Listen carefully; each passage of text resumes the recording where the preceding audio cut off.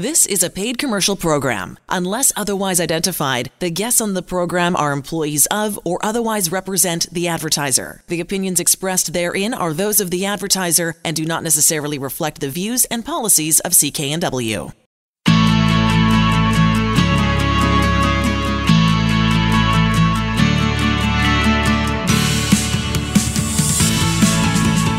Welcome to Dollars and Cents. I'm Elaine Scollin along with Blair Manton from Sands & Associates. They're experts in helping you get out of debt. So we're going to talk about 4 common causes of tax debt and what to do if you can't pay. So when you file an income tax return, it could be a financial win if you're expecting a refund. I know I've been in that place every once in a while. Not very often though, right? Do you get a bunch of money back? But it's a happy day, right? You get the check from the government. That's nice when they give you something back for a change, right? Absolutely. Now, the flip side of it, it can be pretty stressful if you're one of the thousands of Canadians who have unpaid tax debt. So that means I'm owing, right? Exactly. And Elaine, the first thing I'd love for people to understand is not filing a return because you think you owe them money is the wrong decision. So even if you owe the government money, they probably already know that. They generally have information from your employer or a bunch of information about you. And by not filing a return, you're actually in a worse situation than if you file a return and owe money. So our piece of advice for everybody is always file your returns every year. Okay. This is fascinating to me that Canada Revenue Agency last year disclosed that nearly half of the unpaid billions of dollars of tax debt that they are owed is from individuals, not companies, not large corporations, but just regular folks. Yeah, that was surprising to me. And I think if you asked even, any financial expert, hey, what do you think is the split of, is it 80% owed by corporations? I thought it was 80, 90% of the tax that is owed by corporations, who are deferring it or not paying or whatever. But no, it's 50-50. So CRA can see that there's a lot of folks who get behind on their taxes, and it's something they can take aggressive means to collect on, which we'll definitely talk about either in this segment or in a future segment. Right. But yeah, a lot of people in Canada, they end up owing the government money. So I think today's segment will be good to understand, why does that arise? Why do you end up owing money at the end of the year? Okay, you asked the question, why do we end up with so much tax debt? Like, what's going on? Yeah, and this segment, it comes from me seeing my clients and having them tell me, I wish I had done this differently, or wish I hadn't done this, or it didn't work out the way that I had anticipated. And the number one thing I find that people find doesn't work out the way they thought is cashing in RRSPs. So people are cashing them in when they shouldn't, or what is that? Yeah, and just to make sure we're all on the same page. Please. So RRSPs are, registered retirement savings plans. So these are the money that you can put away for your retirement. And then when you put it away, you get a tax deduction. It comes off of your income. Now, the challenge is that when you withdraw money from your RRSPs, those funds need to be added back to your income, and that can often trigger a balance owing. And the reason for that is when you withdraw your RRSPs, financial institutions, they will withhold a little bit of income tax, and it can vary a little bit from institution to institution and definitely from province to province. But very rarely is it enough, because your bank, as much as they might be able to predict, they really don't know your marginal tax rate.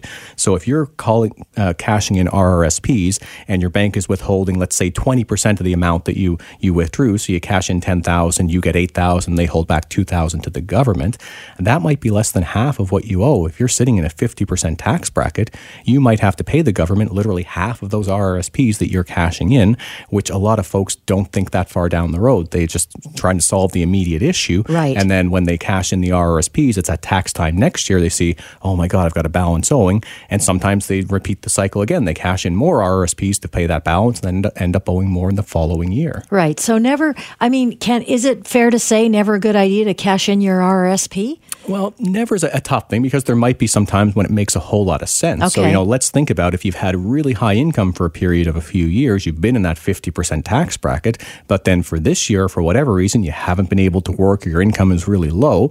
In those cases, pulling out your RRSPs might make a whole lot of sense, because probably you need the money to live, first off.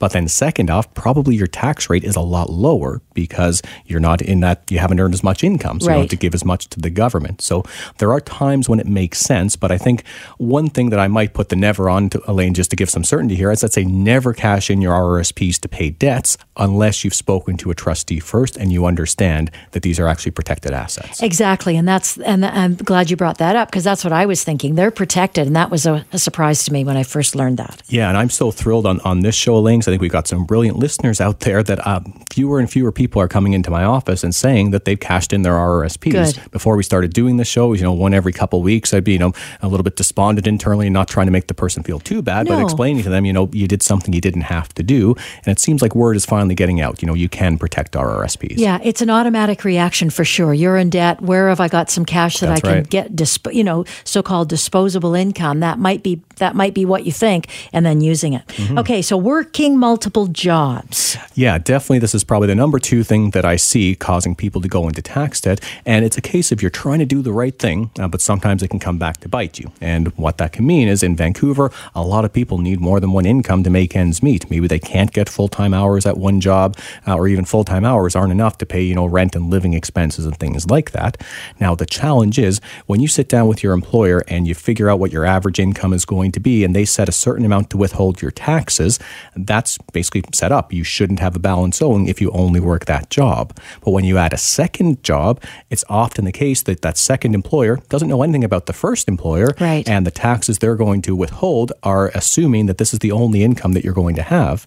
And again, the more income in Canada you earn, the more on a percentage basis you have to give to the government. So it's very likely that that second job, even though you think you're adding to your income every month, at the end of the year, you might have a pretty significant tax bill because a bunch of that income should have been remitted to Revenue Canada. Got it. Okay. So the solution there is just to be transparent with both employers. So, go to your new employer and say, you know what, here's my base income level from my day job or whatever other job, and here's the amount of tax I need to get withheld. And your employer will work with you. They'll hold back whatever it is.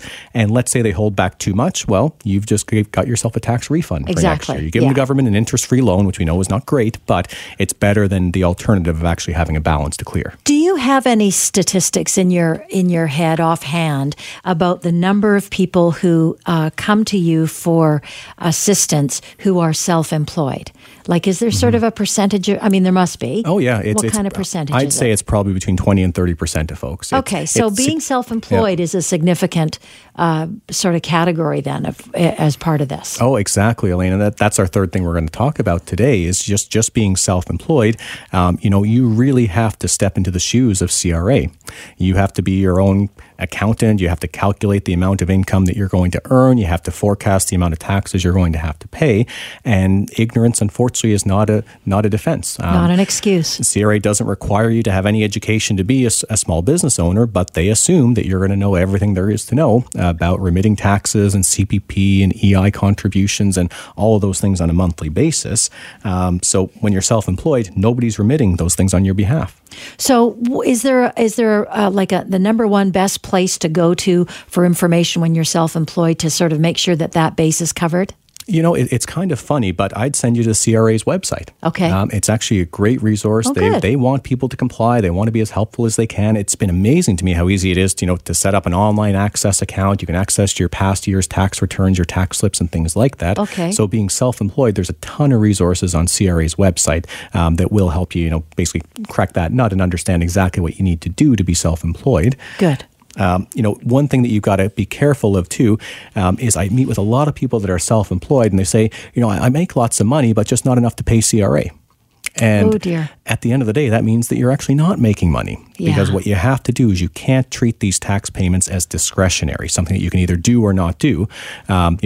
Physically, CRA is not going to come and take the money from you now, but they are going to come and take the money in a few years if they don't get these remittances on a regular basis. Yeah. So it is the case that if you're not able to pay CRA, pay yourself, pay your expenses, then you don't have a viable business, unfortunately. And that's a discussion, it's a very gentle and delicate discussion you have to have with folks. And oftentimes there's ways to figure out what's going wrong with their business and how to fix it. But if the only way the business can survive is by deferring payments to CRA, it's really just you're delaying the inevitable, unfortunately. Okay. What about the GST, not remitting GST?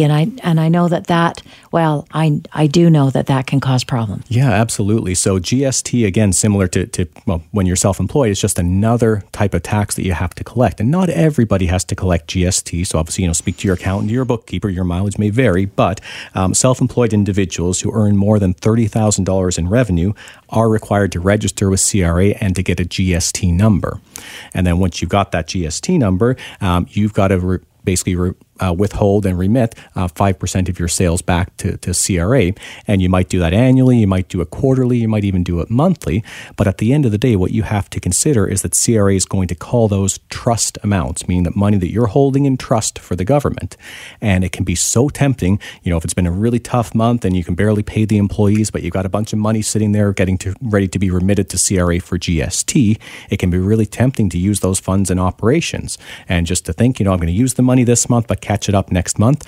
I see that again and again with clients who, unfortunately, the next month is not what we thought, and so on and so forth, and they can build up a big debt on GST, which is amongst the worst of the worst debts, unfortunately, to CRA, because, again, they say it's trust money. It's money you were collecting from us. It's 5% on your sales. It wasn't your sales. It was just the taxes, and it's money that should have went directly back to CRA. Exactly, yeah. I used to have to collect GST on work that I did, and I was just I was the flow-through of the money, right? Yeah. I collected it, and then I had to pay it. It was not mine to spend. Yeah, and then just one other little point here, Elaine, and we encourage everyone to get good accounting and bookkeeping advice. But if you're making purchases in your business, keep track of the GST that you're paying, because you are able to deduct that from the amounts that you have to remit to the government. So it's important to get both sides on it: the amount that you've collected, but also what you've paid on your purchases. Exactly. So can we cover this last part of it about what do you do if you owe the government money? Or can we go there at this moment? Yeah, I think we should give people some hope, right? Yes. We've been a little bit doom and gloom, unfortunately. But yeah, I get calls every single day. I had a call this morning where the question was, I owe all this money to the government, but my understanding is if I go through a bankruptcy or I do a proposal, the government comes out the other side, all of their debt survives. And that is the case in the U.S. It's not the case in Canada. So if you've got money owing to the government, even if it is for these trust amounts for GST, it's possible to make a deal in one of two ways.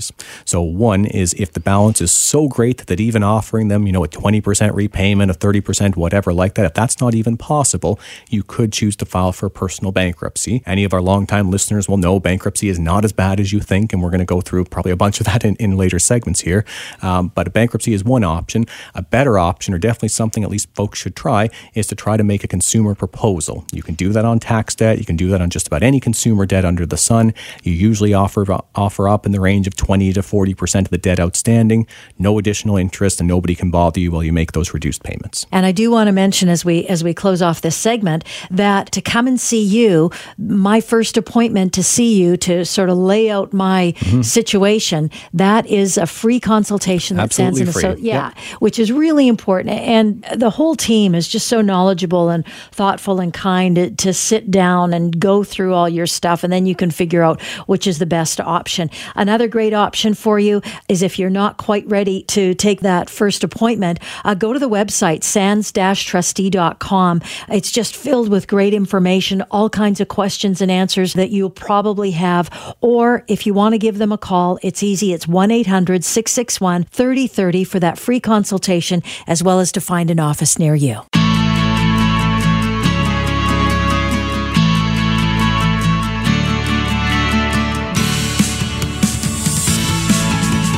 Welcome to Dollars and Cents. I'm Elaine Scollin, along with Blair Manton from Sands & Associates. They're experts in helping you get out of debt. So this is a great segment. It's all about figuring out who to talk to in order to move forward. Who you going to call? Who you call? Who do you call? You. But I mean, the thing is, not always, right? There's some people out there that can give you some assistance, but then there's some people who can't do anything that a licensed insolvency trustee can do. And that's what this is about. So let's talk about the different types of debt help professionals, because we get inundated with ads from all sorts of people telling us that they can do a lot more. I don't want to say that they actually can't do, but they infer that they can, and they actually can't. Yeah, it's a really murky area of the financial system here, in that a lot of people, when they find themselves really looking for debt help, they don't know what's out there at all. And they suddenly have to put together, this map of, well, this person can help with this and so on and so forth, and what's real and what's reputable and what's just a claim that they can't back up. So today's segment hopefully will give people a good grounding that if they're having a difficulty or someone in their family is having a difficulty, here's the potential avenues they might go down and some, upsides, downsides for each. Okay, good. Let's start with the lenders. Yeah, so in terms of lenders, so we'll just talk kind of, about each in general first. So in terms of a lender, if you're having trouble with your debt, you typically go to a lender to try to borrow your way out of the situation. That's what got you into it, was borrowing some money, so let's try to get out of it. And typically by doing the same thing, and typically that's by the means of a consolidation loan. So the new lender is going to pay off the individual creditors that you owe, and then you'll owe the new lender for the combined balance plus the interest charged. So the benefit to you typically is that you're going to pay a little bit less interest and you're going to have some financial simplicity. You're not going to be spending your money, 10 or 15 different ways and with different due dates and maybe missing payments here or there just because it's all so complicated. You're going to have one payment each month. You're going to pay off that consolidation loan over time, and ideally it's going to save you a little bit of money. Okay. Now, you included payday loan companies in that first one as lenders. Yeah. So, there's subprime lenders, there's payday loan companies. So oftentimes people will go to these types of outfits to try to solve a financial problem. But the challenge there is just the cost and the interest being so high. So it's not something, just because we're talking about it doesn't mean I endorse it. I don't. But for a small short-term situation, if you could pay off a payday loaner cost and the amount of something that's not extreme, it could still mean, something that's worth exploring. Okay, but that's the key there, is you really got to research them. Read every letter of that fine print, because we talked about some pitfalls last month, and they were scary when there was the subbing, the subcontracts there's brokered cash loans where your interest charges are 3 times higher than they should be by law, but they split it into a brokerage and a not. So be careful if you're not dealing with one of the major banks, the specialized types of finance houses. Typically you're paying a whole lot of costs. Okay. Debt settlement agents. Now this was something I saw a whole lot more maybe 3 to 5 years ago, a little less, but if you're Googling online, looking for ways to get out of debt, you will still find that this service exists. And what happens with a debt settlement agent is that they negotiate individually with each creditor, and they try to achieve a settlement of the amount that you owe for some fraction of the total amount. So typically, if you sit down with a debt settlement agent, they'll say, okay, you owe 5 people money, stop paying all of them right now, and start putting the money that you would have been paying to them into a separate fund where you're going to pay some fees to me as the debt settlement agent, and then I'm going to work with these people that you owe money to try to get them to accept from you, maybe a year or two from now, some reduced amount, maybe 50 cents on the dollar, 70 cents, 30 cents, who knows. But through that whole time, your credit rating is taking a big hit. You're not making any payments to anybody. They might be calling you, harassing you. You've got no protection whatsoever. And then the reason why I don't see debt settlement very much anymore is that oftentimes it wouldn't work at the end of the day. The person would save up for years and years. They'd pay the fees to the debt settlement agent. The debt settlement agent would go to the creditor, the credit card company, and say, hey, here's 30 cents on the dollar tomorrow. What do you guys want? You want it? And quite often they would say, no, we don't want it. We want our full payment, or we want them to deal with a trustee, for example. Right. So individuals would find themselves worse off because they've been, delinquent for 3 years on their credit now. They've been paying fees to someone who hasn't solved the problem. But it is a service that's out there as a debt settlement agent. Got it. And we'll give you the best solution at the end of this, right? Yes. Yeah. So credit counselors, we see lots of I've seen a bunch of lovely television ads about credit counseling. They're thoughtful, kind people sitting down with you, helping you figure it all out. Not always the best solution. Well, they can be all of that. They can be thoughtful and kind and very nice to deal with, but they can also be a collection agency, which is exactly what they are. So whether it's a not-for-profit or a for-profit collection agency or credit counselor, I invite anybody listening to just Google the name of the credit counselor and then look to Ontario's Ministry of Consumer Services, and you'll find they're registered as a collection agency. So what a credit counselor can do is give you a lot of, helpful tips and, coaching to help you, have a good budget. But at the end of the day, their objective and how they're compensated is they're paid by the creditor to collect 100% of the debt back in a blended monthly payment with no interest. So the benefit is you'll save on the interest, but you won't save it all in the principal. You'll still have to pay back the debts in full. And you are dealing directly, essentially, with the creditor, with a collection agent, even though it might seem a little different than that. And that's what the problem that I personally have with them is the seeming part. That they seem like there's something other than what they are. And I think that's really wrong. And I think that really is just a awful thing for the regular consumer to have to deal with or to be aware of. It just shouldn't be allowed to do that. Yeah, well, if you look on CRA's website, there's a lot of transparency for registered charities. And if you look at some of the large credit counseling agencies and their revenues, I believe one of them is north of $15 million in revenue. Their charitable activities last year where they issued a tax receipt. So you think most charities, you give them some money, they give you a tax receipt. That's most of their revenue, most of their business. It was less than 1%, less than half of 1% of that total revenue. Yeah. The rest of it was from the banks, basically paying them a commission for collecting debts on their behalf. Yeah, not good. All right, licensed insolvency trustees. Yeah, so obviously I'm a little bit biased here being a licensed insolvency trustee myself, but we're the only independent, unbiased folks that are there to help you figure out what are your options legally to restructure your debts. So only a trustee can help you with a personal bankruptcy. Only a trustee can help you with a consumer proposal. And a trustee's job is to explain all of these options to you, as well as ones that don't include a trustee. So we have to be able to explain to you about consolidating your debt, about going to see a credit counselor, about considering debt settlement. And then if the best option you choose is to deal with a trustee, we can help you with a bankruptcy or with a proposal. And when you say legally, you're federally regulated. And I know you Absolutely. say that term all the time, but it's really important. You're the only one that's under those very specific rules. This is how to do it. And that includes what you would pay Sands and Associates or what their fee would be for you to go through the bankruptcy or the consumer proposal. And it's all dictated by law. Yeah, everything is set by government tariff. Every trustee in Canada, it's a free consultation to sit down with the trustee and figure out what your options are. And there's no, conflicts of interest. There's no, we're working on behalf of the lenders and not for you. We're independent officers of the court. My job is just to make sure everyone abides by the rules. That includes the individual. They've got to be honest with us and disclose everything, but it includes the government, the banks, everybody else. They've just got to back off when a trustee is involved. They can't do anything against the person once they filed with a trustee.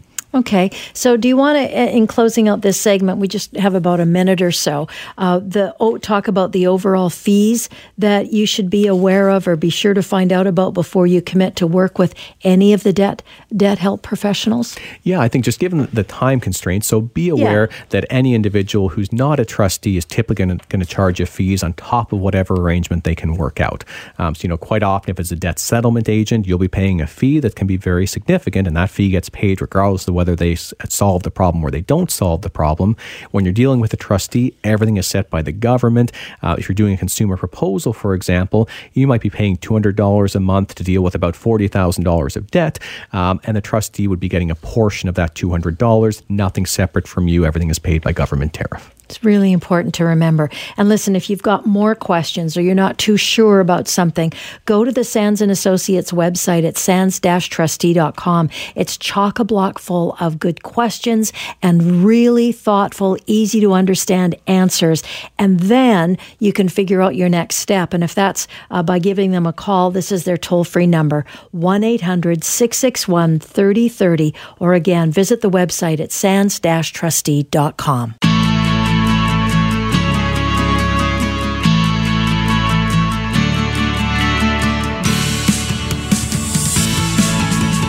Welcome to Dollars and Cents. I'm Elaine Scollin, along with Blair Manton from Sands & Associates. They're experts in helping you get out of debt. So, Blair, I love these segments where we get to talk about the kinds of all the different things that you've been dealing with the past month. Yeah, topical stuff, what's in the news, what are the client matters that I'm seeing. And this time, with it being the end of the year, I thought we'd start to look towards 2019. And, I think it's a good idea. A few predictions. And I don't want to say it's all doom and gloom, but... Well, a lot of it is. Yeah. Unfortunately. And I think information, if you're armed with information, you're in much better shape than if if you just want to, do the monkeys, close your eyes, don't speak, close your ears so you don't know what's going on. Yeah. Because it is a bit unsettled. 2019, definitely. There's lots of things that are not going as well as they possibly could there's on a big scale. So much uncertainty, right? Yeah, Even there the is. whole U.S. and China trade dispute, that alone, I was reading today, the Bank of Canada is saying,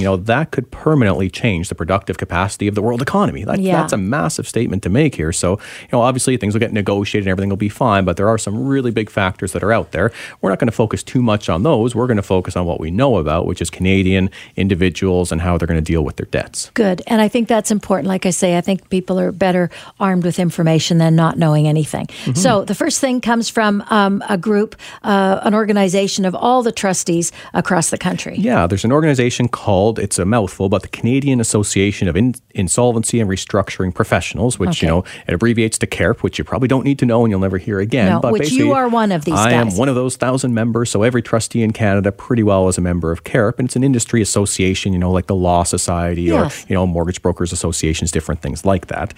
So our association issued a press report recently that we expect insolvency rates to increase in 2019. And the basis for that, and by insolvency rates, we mean people doing bankruptcies or consumer proposals, is what we talk about a lot on this show. Yeah. And this is based on, historically, our association went back and did a really detailed analysis of what is the relation between interest rates and people filing bankruptcies and proposals. And what they found is it's not an immediate relationship, meaning that as soon as interest rates rise, people don't go running to the trustee's office, but it is about a 2-year lag from when interest rates start to rise to when insolvency rates really start to spike. Okay. That's not great. But it is interesting to know that there is a period of time where, I don't know, I like to think it's a bit hopeful too, that maybe people have an opportunity to flip things around a little bit too. But in any event, Yeah, and this is just history. History doesn't necessarily predict the future, but from 96 to 2000, for folks that remember that were, perhaps getting mortgages around that time, there was an increase in interest rates around that time, and there was a 22% increase in the number of insolvency filings, again, about 2 years later. From about 98 to 2003, insolvency rates went up quite a bit. Yeah. It happened again in 2004, 2006. Interest rates increased, and there was actually a 54% increase in the number of people doing bankruptcies and proposals. So it's pretty significant. Now, why do you think there was almost double or more than double the amount in that period of time than in the previous period of time? Well, as we've talked about a lot, we just continue to increase our average amounts of debt in Canada. Okay. So, the 5-year period earlier, people had less debt. They could handle it a little bit better. Even now, people are so much more vulnerable. We're going to talk about that later in this segment. The debt-to-income ratio, it's at record highs just about every quarter here. Okay. And, from 2010 to 2016, we've all been living in this very nice low interest rate environment, low, right? Close to zero. But in the last year, there's been a big increase. Interest rates have the highest they've been in a decade. Back to December of 2008, the bank's rate is now at 1.75%, which for anybody that was getting a mortgage in 1980, for example, that just seems ridiculous. The bank rate was 20% around there. Right. But 1.75 compared to, 0.25 or 0.5 as it was for periods of time, it's a real significant difference. Got it. And then you talk about and this is interesting too. So the increase for interest rates sitting at 1.75%, but since the summer of 2017, rates have gone 5 times. Yeah. Which again, if you look at what has happened, it's a little easier to predict what may continue to happen then. A gradual ratcheting up. It's been about a quarter point almost every time, and the bank took a pass on the most recent quarter, but it's likely that rates are going to continue to increase. Got it.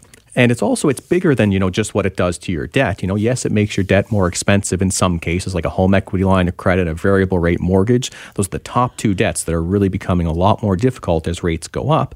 But it also impacts the overall economy because rising rates cause consumers to spend less money. Which is a good thing.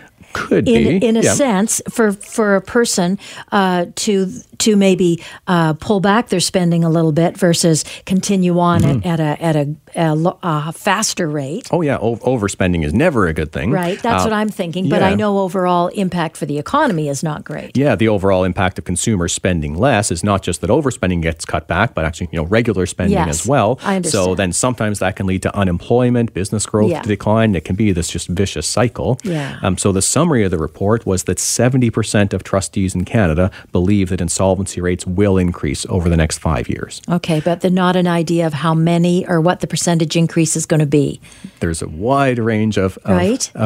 potential opinions on that. I can't see it being another 54% jump. Like, that's pretty significant. It is. But I think we'll see double-digit increases over the next couple of years. Okay. Now, are we here on the Lower Mainland more vulnerable than, let's say, well, I won't say Alberta because I know that Alberta's been hit incredibly hard. Yeah. But are we more vulnerable Yes. than anyone else? Yes, absolutely yes. 6 ways to Sunday. Okay, regardless of our situation. Yeah, and the reason for that is the debt-to-income ratio for Vancouver residents. Elaine, this boggles the mind. It's 242% as of June 30th of 2018. That means for every dollar that someone in Vancouver is earning for income, they owe $2.42 in debt. Wow, that's a crazy which amount. is a lot. Now, nationally, the rate is 171%, so $1.71. Vancouver, we're $2.42. That's a crazy difference. Right.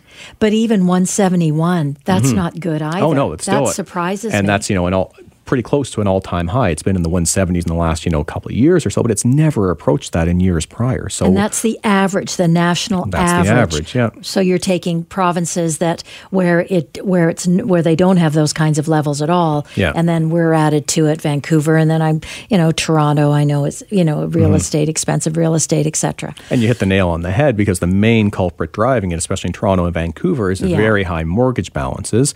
Again, Vancouver's at 242%. The only other Canadian province above 200% is Toronto at 208. Okay. And anyone who's followed Toronto real estate knows there's been this massive run up in the last 3 to 5 years. A lot of people overextended on mortgages. So these stats are scary is the word to me, in that Vancouverites seem to be more vulnerable than the average person in Canada. Got it.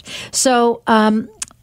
What's the risk? Like, what's the worst, or not the worst case scenario, but what are the what's the bad news about that? Yeah, the risk is that as debts continue to rise, CMHC, which is who put out this study, they're concerned that households might be unable to afford their mortgage payments along with all their other debts, and that could lead to difficulty to borrow. If you're already overextended, it's unlikely you're going to be able to consolidate your debts, and could even lead to some foreclosures, people having to sell houses when they're not wanting to do so, and good luck finding a place you can rent in Vancouver. So there could be some folks who are going to feel really overextended and just won't be able to continue doing it forever.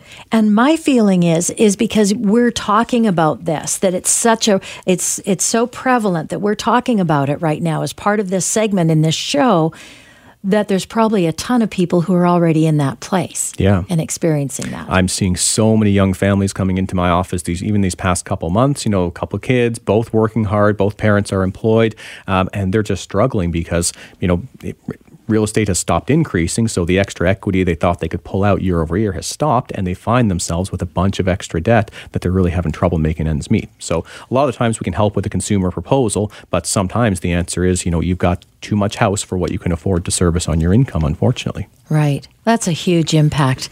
Ugh. That's a huge impact. So what else? What else can you tell us? Well, I wish I had something good to say, Elaine. I wish you did too. I'm finding so much great research out there that, the upside is I think people are talking more and more about the personal debt issues that we have. And, a lot of the purpose of this show is just letting people know they're not alone. There's Right. so many people that are facing debt problems. And I came across some great research from a company called Seymour Consulting, who I hadn't seen before, but they've put out this 2018 Financial Health Index study. And there are some just really staggering statistics here. 45% of Canadians agree money worries make them lose sleep at night. That's an enormous percentage. Oh my God, 1 in 2 people. Yeah. Right? Yes. Are not sleeping well because that they're concerned about money. 39% of Canadians agree that money worries affect their physical well-being. And we know that. We know that stress impacts your physical being for sure. Yeah, and I know that the average bankruptcy or insolvency rate across Canada is about 0.5%. It's about 4 per 1,000 people. So is it 1/100th of the people that are feeling the pain of their debt are actually getting help? Right. That's what it seems like. It's Yeah. 0.4% are actually doing something, meeting with a trustee, figuring things out. But 45, 39%, whatever it is, of folks are really suffering these days. And that's what, again, the reason why you do this show is to let people know they're not alone and that there's some things that they can do Exactly. and take control back. Yeah. We talk a lot about housing affordability, and this research touched on that as well. 70% of Canadians agree that housing affordability is a problem where they live. And I drilled that down to BC. 88% of people say that housing affordability is a problem in where they live, which is the highest in Canada. Next is Ontario at 70%. So again, a significant gap. If it feels like it's harder to get by in BC, it's because it is. And the research really bears that out. Yes. Financial savings. How are people saving these days? Well, so the best practice is you've got probably 6 months of your stable income socked away for an emergency. Almost 40% of people have a savings buffer of less than 2 months. And I bet there's a huge portion that won't even say that they don't have that. Yeah, there's a big portion that probably have zero. Yeah. But less than 2 months for all intents and purposes. If you lose your job, unless you're reemployed quickly, that money's going to burn through very quickly. Right. And then you get all the economic effects of all the other things that we've talked about, and that can impact employment as well. Mm-hmm. And the percentage of people that aren't confident that they could get through a financial hardship, that's also a number to pay attention to. Yeah, maybe just one or two more to call out here, as I know we run out of time, but this is so interesting research to me. But it's a majority of people, 55%, are not confident they could get through periods of financial hardship. So that's more likely than not. People are really feeling vulnerable, and if a downturn happened, they wouldn't know what to do. And just the last one here is over a third of people, 36%, have money fights with their partner or spouse. And we know that if you're not sleeping, if your physical health is being impacted, of course, it's going to happen to your relationships as well. So the thing that I want to close with in this segment is a little bit of brightness, because I would think that Sands & Associates and coming to see you or going to anybody in any of your offices might help alleviate some of that, because you could take a look at everything that family is dealing with and has, and maybe come up with a bit of a solution for them. That's what we do. Excellent. So for more information on anything that we talk about on the show, and especially this, their website's terrific. There's a ton of information, sands-trustee.com. I'm Elaine Scollin, along with Blair Manton from Sands & Associates, helping you get out of debt.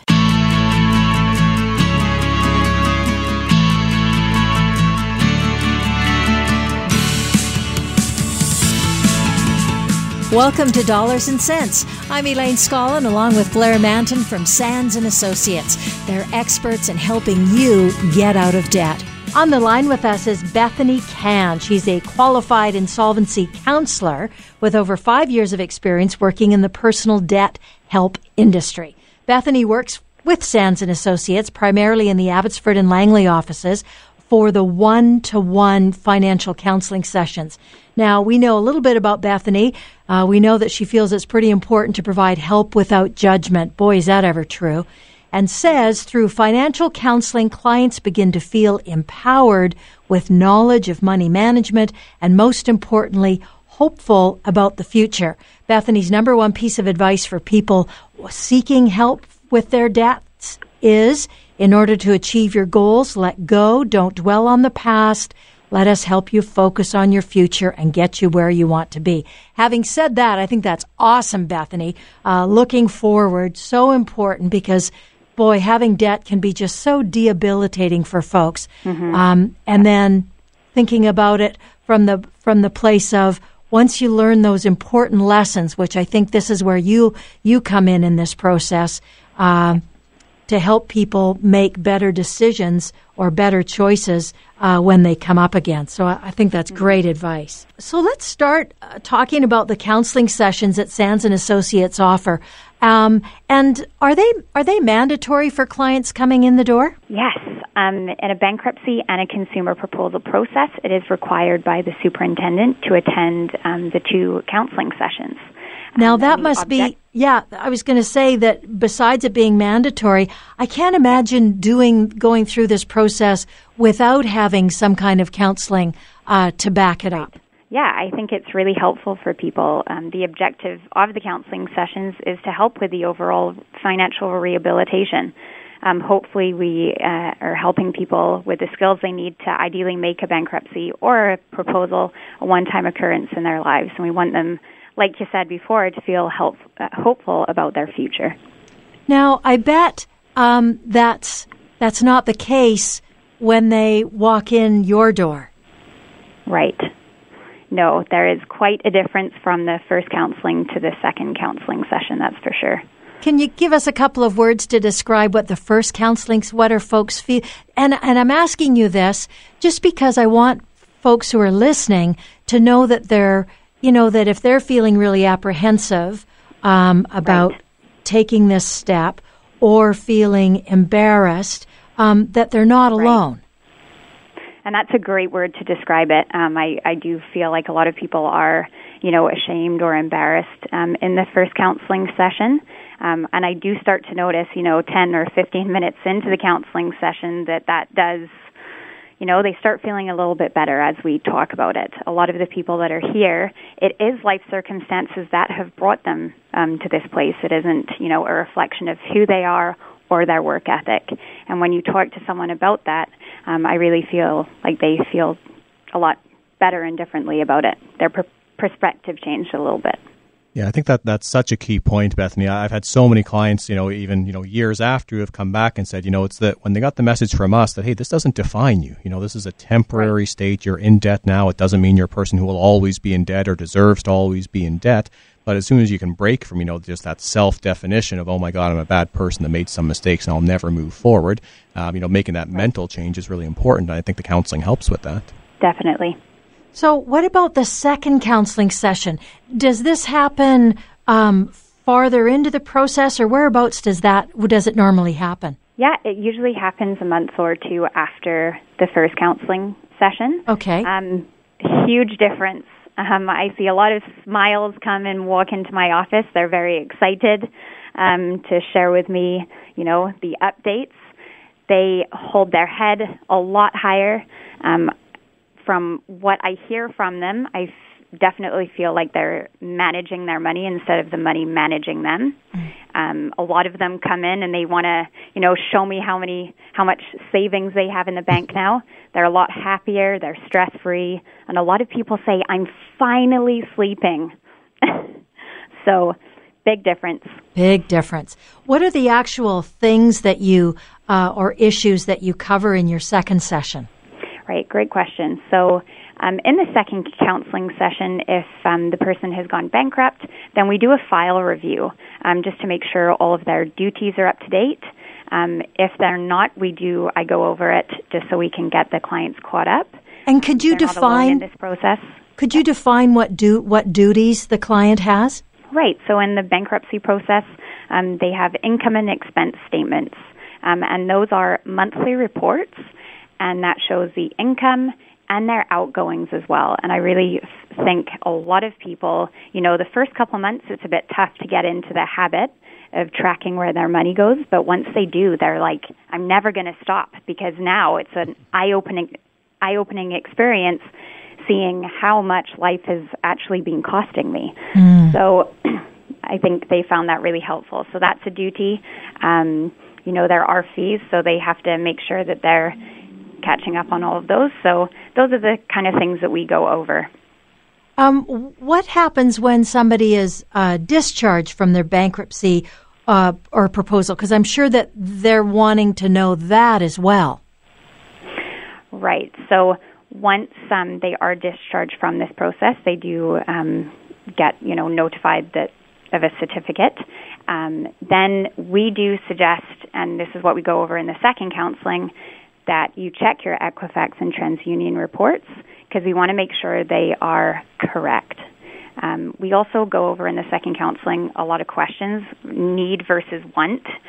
You can usually justify making a lot of purchases, but really dialing in what is a need and a want.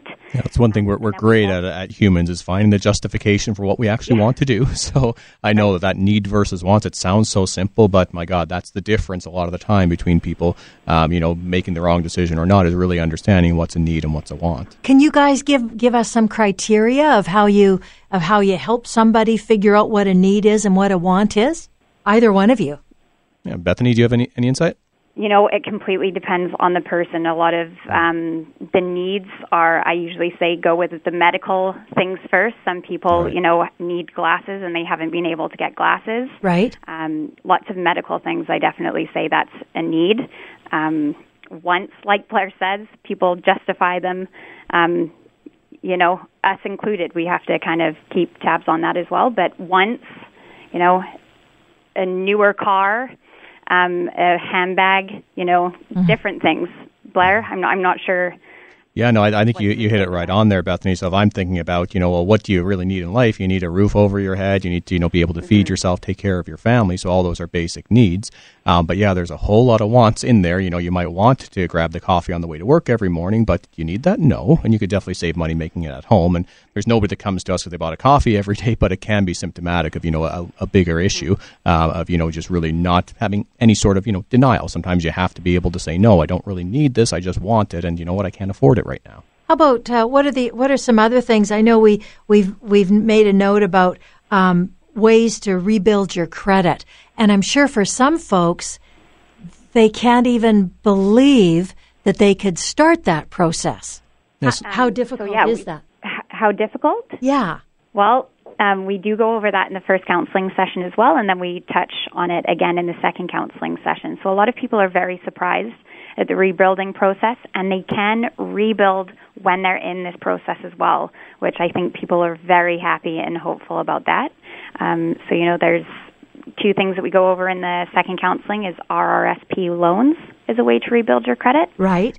So that's an installment loan, so that shows your future creditors that you can utilize different kinds of credit. And then another one is the secured credit cards, and that's another, helpful one as well. Absolutely. I just think it's so great that you've been able to take some time with us today, Bethany, because I think the counseling part of this process is so important for folks. I get all the data and I get all the putting in the information together, but having that little bit of support on the in the process is so important. And listen, if any of this information is resonating with you and you feel like you yourself or somebody needs a hand to get out of debt, this is the way to do it. First of all, if you want to go to Sands & Associates website, it's sands-trustee.com, or give them a call at 1-800-661-3030 for that free consultation and to find an office near you. The proceeding was a paid commercial program. Unless otherwise identified, the guests on the program are employees of or otherwise represent the advertiser. The opinions expressed therein are those of the advertiser and do not necessarily reflect the views and policies of CKNW. Hi, it's Shauna, and I might be a bad parent because my kids think French fries are vegetables. Hey, it's Ryan, and I might be a bad parent because I went out for wings when my wife was in the hospital after giving birth. Johnny here. I might be a bad parent because in my house, the tooth fairy gives pocket change. But we're not alone. Len emailed us and said his 6-year-old daughter's Tarzan moment going from love seat to lazy boy by curtains made him more proud than any dance recital. And Andy left his 2-year-old at the rink. All right, guys, I'm sure we're not alone. Like Andy's kid. For stories and confessions like this, make sure you check out our podcast. It's called Bad Parents, and it's available wherever you get your podcasts. I left a glove at the rink.